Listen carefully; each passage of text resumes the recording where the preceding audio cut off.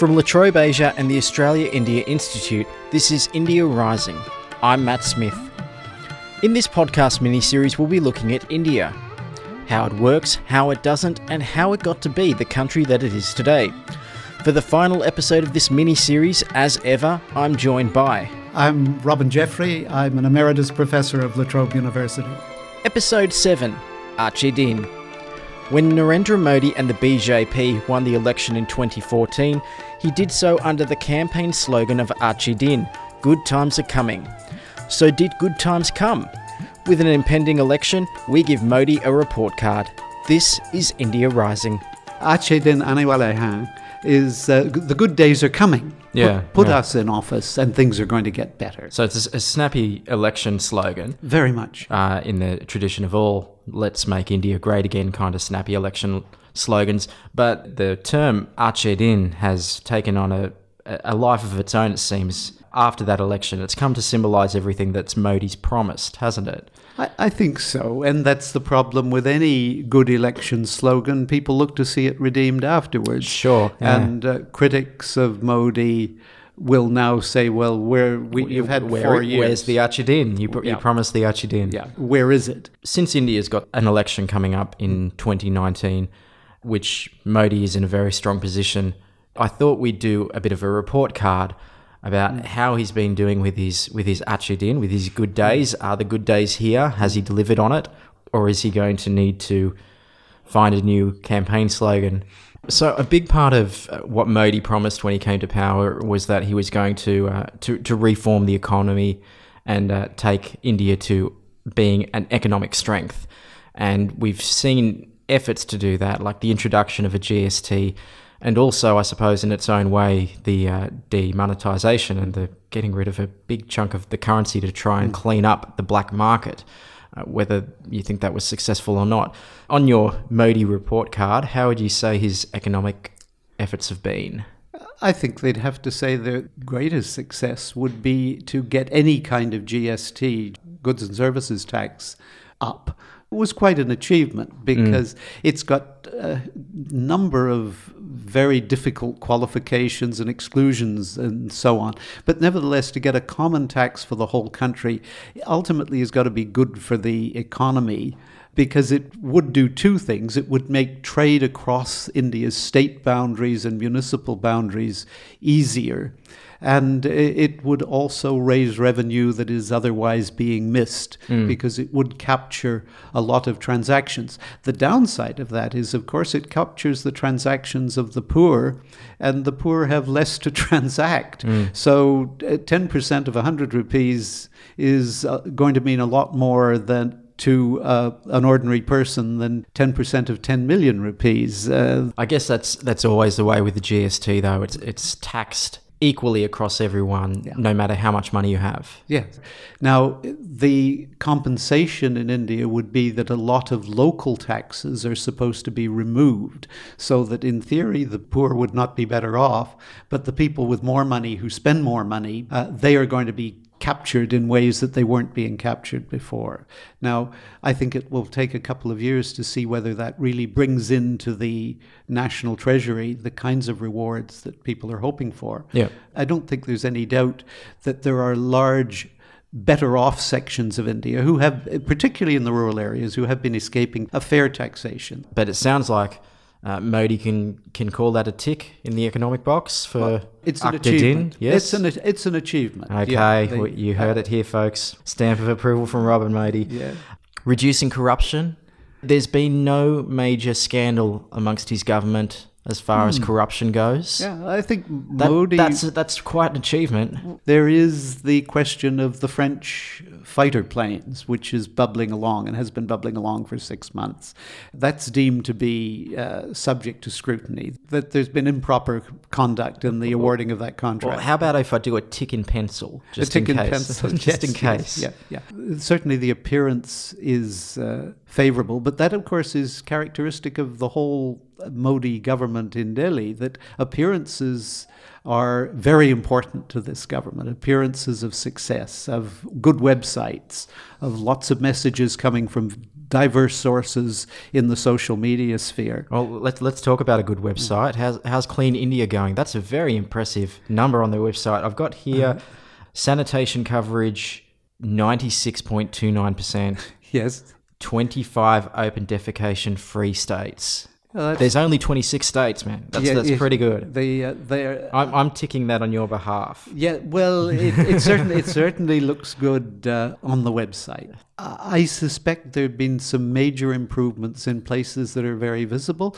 And I'm sure that a great many rural toilets have been built. Probably quite a few urban toilets have been built. But of course, the test will be, are they used? How were they built? And will they be used in 18 months' time? With the Clean India campaign, I would certainly give a tick for any prime minister who was prepared to take this on, saying this is something we need to correct. Modi's, as far as I know, the first of the prime ministers ever to be photographed willingly wielding a long broom. Yes. Now, his technique may not be good. It may be a little need of a bit of practice and brushing up, but nevertheless brushing up. I see what you did there. Oh, yes. Yeah, I hadn't thought of that. He's been out there not only showing himself with the broom, but also getting anyone who wants his blessing to wield the broom too. So movie stars and prominent figures in public life feel an obligation to do this. Now, it's symbolic, but it's an attention grabber. It's leading by example. It's as well, leading, to a certain extent, leading by example. We haven't yet seen anybody in that famous portrait of Gandhi dressed as a manual scavenger with the short broom in one hand and the scraper in the other hand, going to take human excrement out of dry latrines. We haven't seen any of the leading figures doing that. But then manual scavenging has been illegal for more than 25 years. So how is he approaching bureaucracy then? There's been a stoush in recent times about the independence of the remaining independent national institutions. Yeah. Is that a concern? I think that does go back to the cultural agenda. There were three, some would say four, institutions that had some sort of national respect and reputation. One was the Reserve Bank of India, where there have been questions about the independence. There's been an attempt to bully the Reserve Bank of India by the central government. Now, that's not peculiar to the BJP. That's happened in the past. You want your central bank to do things that are going to benefit you politically. And the RBI and the government seem to have worked out the current dispute. The second of the respected institutions is the Election Commission of India, which still does an absolutely magnificent job. To me, it's the outstanding international quality institution. The Election Commission of India runs these huge elections efficiently, fairly. They've been empowered to use central police to ensure peaceful activities. They've been empowered to instruct state governments and local legislatures and politicians on what they may and may not do in the course of a campaign.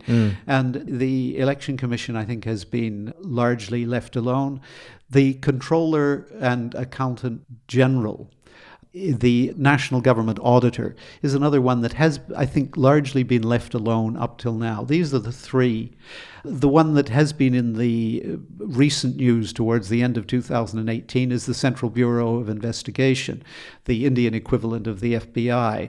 Now, the CBI has been politicized for years. Indira Gandhi would use the CBI. So it's not an institution that commands the same respect as the other three, but it has a stoush going on between its director and deputy director and with the government in the background about charges and counter-charges of corruption. And what this means is that what should be the national investigative body, the peak body for major crimes, seems paralyzed. And how that will play out is very important. What's required, of course, is a much more independent and protected CBI, that is, protected from government influence. I think we're unlikely to get that. All politicians love to have the National Investigative Agency more or less predictable and capable of using it against their opponents when that seems opportune. So these national institutions, every government has tried to influence them in some ways. It seems to me three have been outstanding in maintaining their integrity, and they're great representatives of what India achieves in certain circumstances. Other institutions, I think, particularly the cultural ones, are being thoroughly infiltrated by BJP supporters, those institutions are going to retain that quality for a long time to come, even if there were to be a change of government next year. A large part of what Modi was promising was increased infrastructure and lots of building projects, which at the same time would drive along employment, which was another thing that he promised. So how do you think he's going about rebuilding or just building India? Electrification would be another one of the major infrastructure components, particularly a component of Achhe Din, to electrify rural India on a reliable every home basis would be a huge achievement. Just simply on the level of, I remember reading how literacy levels went up when houses got electricity and, you were able to read properly at night. You suppose education will flow on from that and just, quality of life improves. Yeah. Well, there was an old joke when the Bakranangal Dam in Punjab was completed in the late 1950s. And that was intended and did electrify a lot of rural Punjab and Haryana. The joke was that the birth rate fell, but I think it was only a joke. Today, the importance of electrification is it lets you run your mobile phone and your smartphone, because we're now up apparently to 500 million broadband users in India, most of it through mobile phones. That is, the smartphone now has got to the point of half the population, or it's about 40%, I guess. It's an awful lot of broadband users, and they need to charge their phones. Of course, yes. When you're using, probably the cheaper the mobile, the shorter the battery life, so the more demand for electricity. So is he doing a good job of getting electricity out to those houses then? There's a huge electrification campaign going on in some of the Indian states. Uttar Pradesh had a major drive almost on the same lines as Swachh Bharat to electrify every village. And I think if we go on the web, we'll see that there are claims that virtually 90% of rural India is now electrified. Now, that may only mean one wire running to one power point in a village, but nevertheless, the electricity is claimed to be there. The final element to electrifying India at the moment, and I mean, Modi is another one of the things, it seems to me, in his favor. He's a climate change believer, and he's a great advocate of solar power. So there are huge solar plants being built and encouraged. The problem with the current electrification program is that it's heavily dependent on coal, and Indian coal is cheap and even nastier to burn than high quality coal. Clean coal. And there are a lot of power plants have gone in the last 15 years, coal-fired power plants, but that contributes to the terrible pollution that a city like Delhi is experiencing. Delhi, I'm told, and I haven't been in Delhi for nearly 2 years, but Delhi now has almost totally reliable 24-hour power all through the city, even in summer. Now, if that's the case, there's an awful lot of coal-fired power going into that electrification. And that helps to explain the heavy layer of muck that sits in over Delhi, particularly in the winter when the inversion layers make the air more difficult to blow away. A long way to go, but of course there's a long way to go. But doing a lot, high-speed trains, bridges over the Brahmaputra, lots of power plants going on there. We've got electrification. There's a big statue. He came through with that promise. So if you were running the campaign for next year's national election, you would say India has momentum, a sense of momentum that it hasn't had before. And certainly there was no sense of momentum under the Congress government in its declining years prior to 2014. Now, Modi, he seems to be a very, very energetic man, driven by this sense of doing great things for a particular kind of country that he both believes in and is trying to create. And people like that are immensely useful, but of course they're also immensely dangerous, depending on where those beliefs take them. The final thing that I want to bring up is how Modi's doing on the international stage and how his reputation is overseas. So he's made more than 80 international visits in his 4 years, which is an amazing amount of time overseas. He's been photographed probably hugging every world leader who will get within arm's length. But at the same time, the diplomatic corps is very undermanned in India. How do you see Modi is doing on the international stage? Is he increasing the visibility of India and international respect of India? Is he doing a good job there? I think internationally he's doing what he's trying to do at home, which is to give a version of a great India again. And he's letting the world know that there's a dynamic, in his view, there's a dynamic India being reborn. I think that might be the way people would state the case on behalf of Modi. He's also, when he goes abroad, he's playing consciously to the non-resident Indian population and people of Indian origin overseas, who probably number 25 million or more in various countries, ranging from South America to South Africa to Australia and, of course, the United States, the UK and Europe. Now, that's an audience that have always appreciated him, because I think it's an audience that's heavily caste Hindu, coming from the sorts of caste backgrounds that have been very much Modi's constituency, and the constituency that he envisages as providing the model for what a good India and a great India could be. They have the same values, the vegetarianism, the homogenized Hinduism.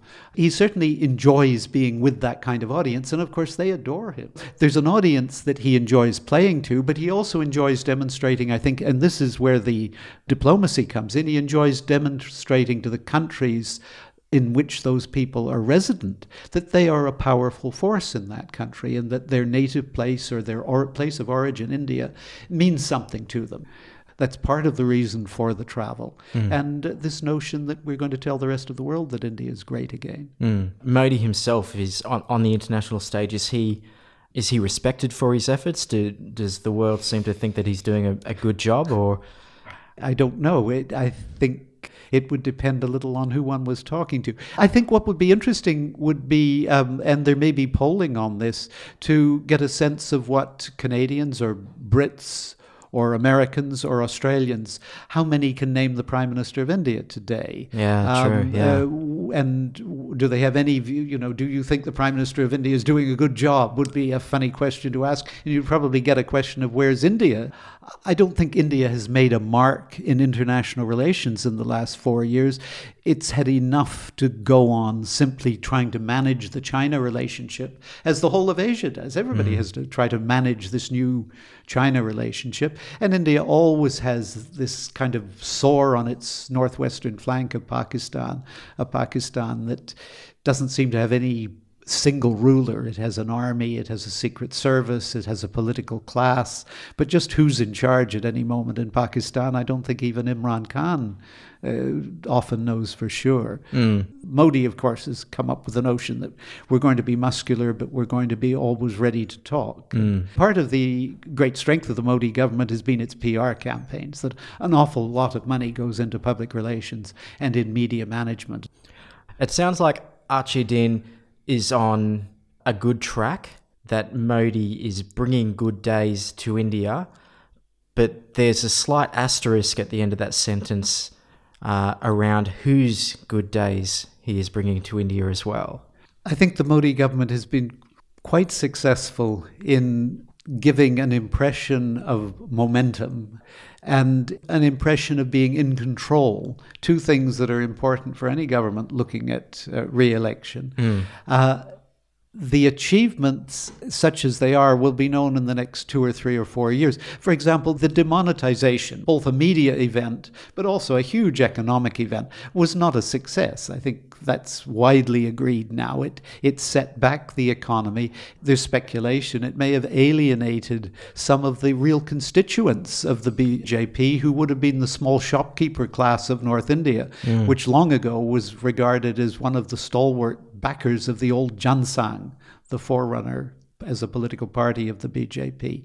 So the demonetization probably set back economic development by 1 or even 2% for about at least 2 quarters, 3 quarters of the year, hampered agriculture because cash wasn't available at particular key moments. But in media terms, it was portrayed as having had a whole lot of benefits, shock therapy and so on. So I think the Modi government has been very successful in media terms. It's also been ambitious. I don't think one can fault it for ambition, like the health scheme, like the electrification scheme, like the Clean India scheme. These are all big, big ambitious projects, and they've been trumpeted and broadcast in ways that had not been possible before, and also not as great because governments didn't have this imagination that Modi has had for the ways in which one of his great strengths is a willingness to listen to what the best new media techniques are for reaching large numbers of people. Under Modi, the BJP will never be behindhand in discovering the best ways of trying to reach people, the most effective ways. So they've been very good at the media campaign. They've been very ambitious. And critics, people who don't admire a lot of what's going on, will say, yes, but they are doing this at the cost of what really holds India together, which is its diversity and its ability to accommodate a wide range of languages, of religions, of castes and different kinds of practices around the country. And that's been the great strength of the country up till now. To try to homogenize this, to try to mix it all into a kind of cake mix in which there are no nuts and berries, no crunchy chocolate chips, that's not going to work. It's a very boring cake. And fruit cake, with nuts and cherries and every kind of dried fruit you can imagine inside a batter that holds it together. And Modi's trying to make a Hindu... Modi has a nut allergy. A Hindu angel food cake, but one of those cakes that's made without any eggs, and it's really just white egg matter mixed up. I don't think that's the sort of cake India can ever be, but it can be a much better fruit cake than it's been in the past. There's no doubt of that, a fruit cake in which all the elements enjoy some sort of material prosperity. I think the cake metaphor begins to break down. I think you should stop it there before you... You've been listening to India Rising, a podcast from La Trobe Asia and the Australia-India Institute. It featured Robin Jeffrey, and I'm Matt Smith, your host and producer. This has been a podcast from La Trobe University. Thanks for listening.